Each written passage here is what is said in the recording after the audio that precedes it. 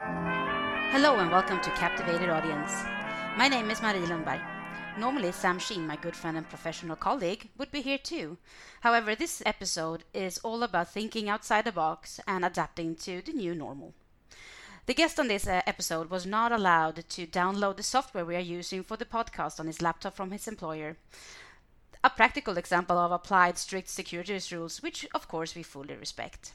So then we had to revert to our business continuity plan, and kindly he agreed to record his replies to our questions. I am happy to introduce you to one of our community's well-respected compliance peers and a good friend, and also my co-chair for the ACAMS Nordics chapter, Carl-Johan Karlsson. Hello. Thank you for inviting me to take part in this podcast. I'm pleased to be here. Carl-Johan, would you please tell us a little bit about who you are, where you work, your team, and your professional background?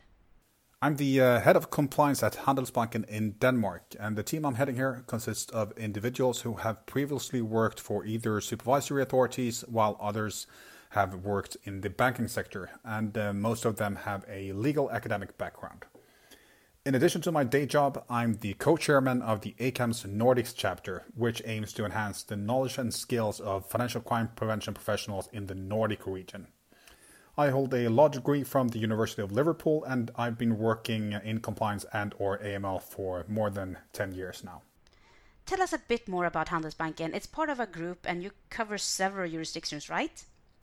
Handelsbanken is one of the major Swedish banks. It's a full-service bank working with both corporate and private customers, with home markets being Sweden, Denmark, Norway, Finland, the UK and the Netherlands.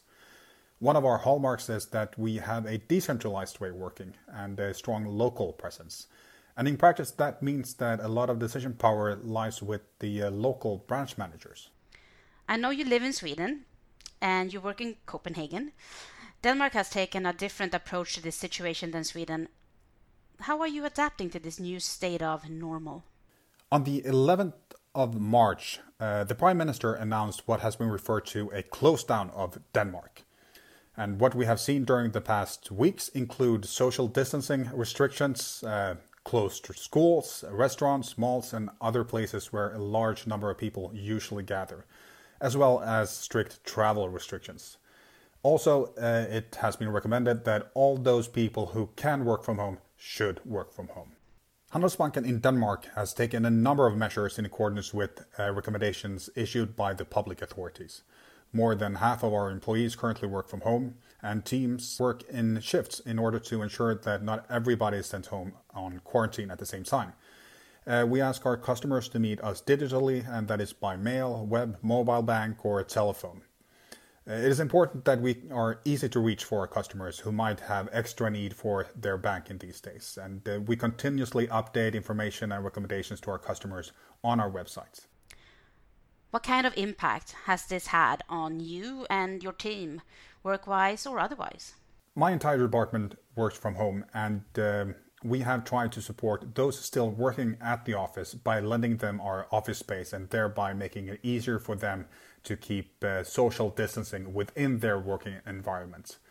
And we also try to be as flexible as we can and provide support to the business when needed. For me and my department, I think the biggest change is the level of social interaction. However, we are familiar with working and interacting with colleagues in other locations and even in other jurisdictions. So this change should not be exaggerated, I think. Carl-Johan, could you share some advice on how to work from home and how to avoid that dreaded cabin fever feeling? The general advice to everyone who's working from home is that try not to deviate from your daily routine. Put on the same type of clothes you normally use for work, have a dedicated working place if possible. Tell your family members when you go to work and when you are done. In my experience, this will eliminate some of the stress that sometimes is associated with working from home and makes it easier for both you and your family members to distinguish between you are or should be working and when you are done with your workday. My advice to managers or team leaders is that try to organize more frequent video calls with your team. You can keep the meetings short and you don't have to have a fixed agenda. And in my team, we meet online at least every other day throughout the week as a substitute for our longer weekly meetings when in the office. And while this is not a replacement for your daily social interaction, it may actually facilitate some of the more spontaneous discussions you usually have at the office. And last but not least, be flexible. Ask your team members if they need to rearrange their daily schedule, taking their new working environment into account, and do what you can to work around that. Thank you. Good advice to take in. Coming back to, how do you do it in practice? It could be as simple as clearly communicating your expectations to your team members.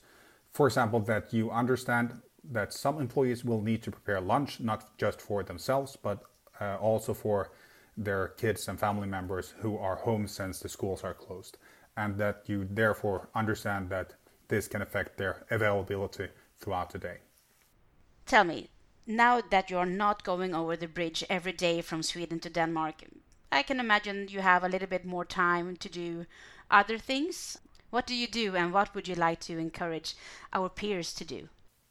For some of us, including myself, working from home will mean that you will save time on your daily commute to and from work.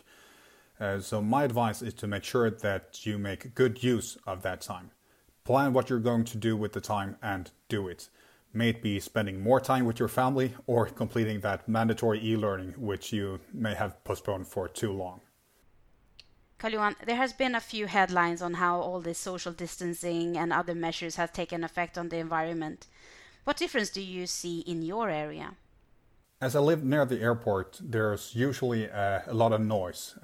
However, one of the more noticeable differences is that it's become very, very quiet recently. And on that note, thank you to Carl-Johan for your flexibility and for always thinking outside the box. Thank you so much for inviting me to this podcast. It's been a true pleasure. Please feel free to reach out to us on our website, captivatedaudience.eu, if you have any suggestions on topics to cover, or if you would like to take part.